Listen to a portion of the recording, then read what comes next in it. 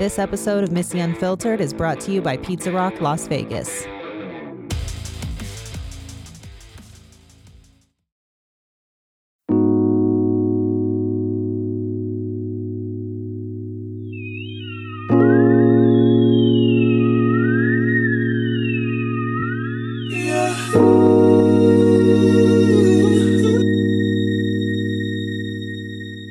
I found my platonic soulmate when I was 7 years old. We lived 8 houses down from each other. Our birthdays were 5 days apart. And her name was Missy too, and later became Missy number 2 to tell us apart. We played Barbies every day, and when we were too old to be playing with Barbie dolls, she would hide them in her wagon and wheel them down the street so the boy neighbors wouldn't see. We pricked our fingers and rubbed our blood together because the idea of swapping spit was disgusting. When we didn't get the Best Friends Award our senior year, we almost fought the underclassmen who told us the results. Deservingly, the award went to another set of best friends who still remain friends today. When you're young, it's not hard to find a best friend. Keeping them is the hard part. Childhood best friends are like family. They watch you fall and get back up over and over again. They know your darkest secrets, and they hold a special place in your heart for eternity. They are also like family in the sense that you accept them for who they are, and to say that's just how she is becomes a normal response in defending their honor. But when is it time to cut ties with a friend? People change and grow all the time. But when does their growth and yours no longer work in a friendship? Speaking from experience, I've lost a ton of relationships after I had kids. And it wasn't bad blood or anything negative, but when your life starts to take a different path and the only bottles you're popping are into a bottle warmer, it makes people grow apart. But when is it time to move on from a relationship or a friendship? At what point do you stop making excuses for someone who continues a pattern of putting you down or making you feel like shit? Living in Las Vegas, I see a lot of superficial friendships.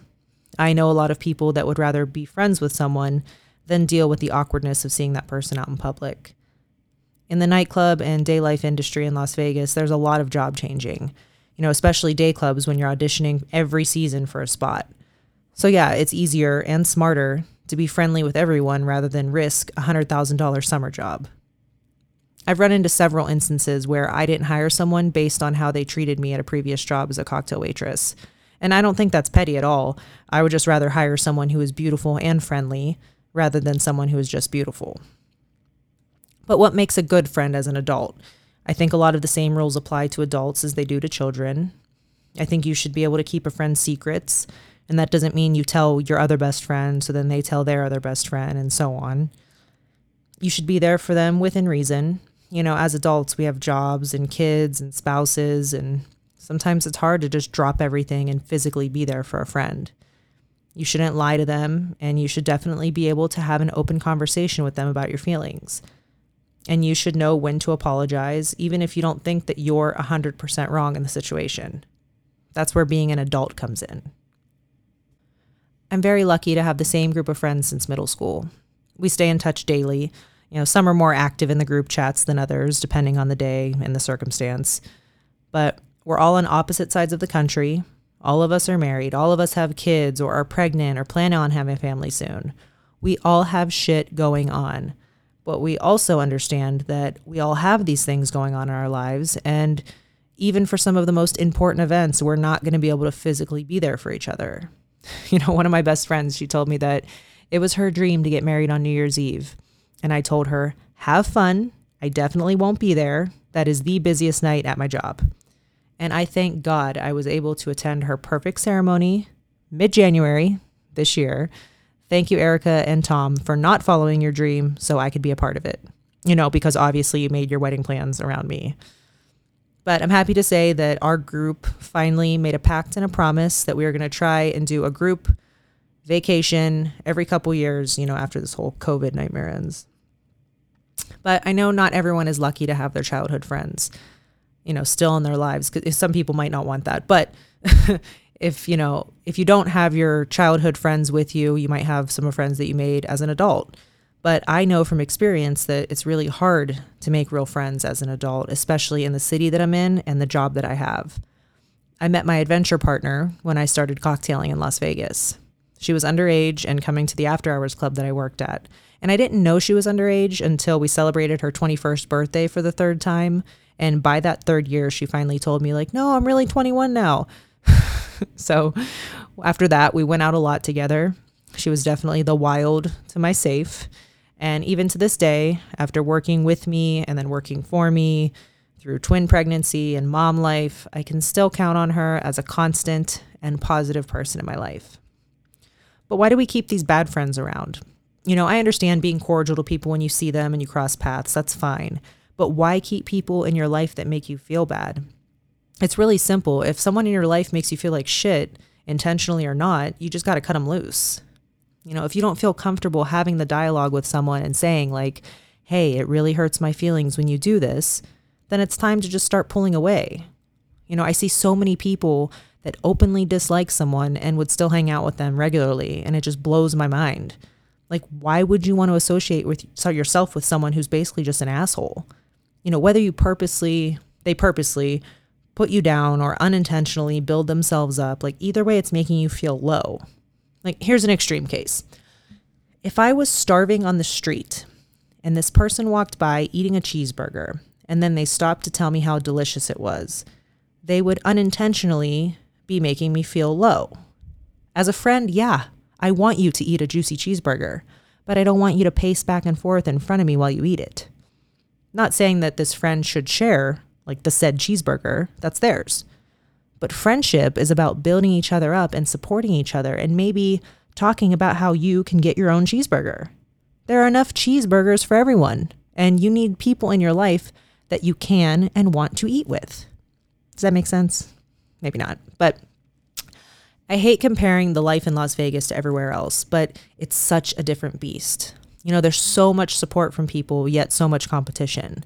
There's thousands and thousands of women from all over the country competing each year for these jobs that can make them between $80,000 and $120,000 just between the months of March and October. So yeah, as much as you love your friends, you'd do anything to get one of those spots. So here, friend is a term that is truly hard to take seriously. And you make your party friends. They're usually based on the venue that you work at, going to outings and hanging out together all the time. If you grew up in Las Vegas, you might still have some of your hometown friends too, but they don't understand your new life and your new priorities. And this is a perfect example of when you start to grow in a different direction than your childhood friends. Small example, my friends back home, they don't really use Instagram. And if they do, they don't really know the basics, like how to repost to a story. But your friends are going to accept you for who you are, but for how long will they put up with you if you're starting to make them feel bad? And maybe it's an opposite situation. It's possible that these childhood friends become jealous. Of course it's possible. Maybe your life took a turn in a direction that they wish theirs would have. Maybe they call you out in front of other new friends and make you look stupid. Sometimes the hardest thing for a friend is to watch their best friend grow away.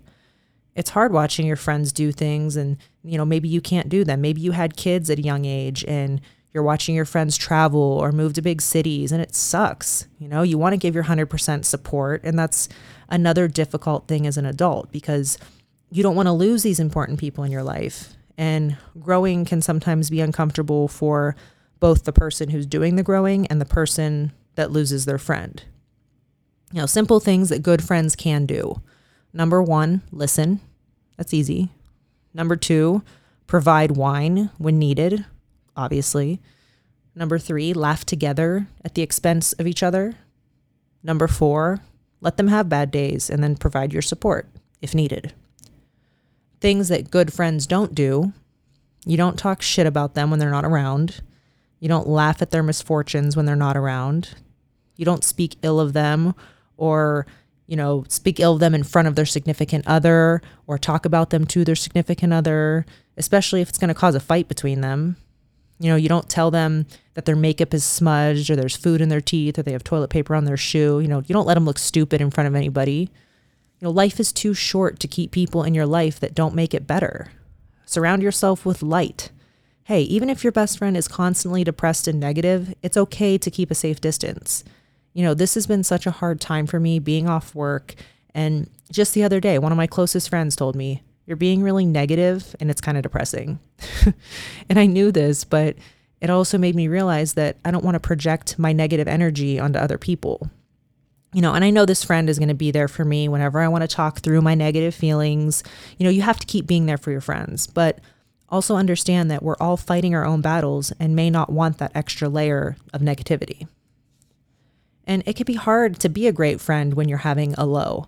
It's not easy to light up someone else's life when yours is so dark. We get caught up in our own problems that even when our friends seem okay, they might not be. I had this happen to me once where one of my beaming lights finally told me that she wasn't okay. I was so caught up in kids and work and life that her happy charade fooled me. And I felt like such a terrible friend for not seeing that she was unhappy.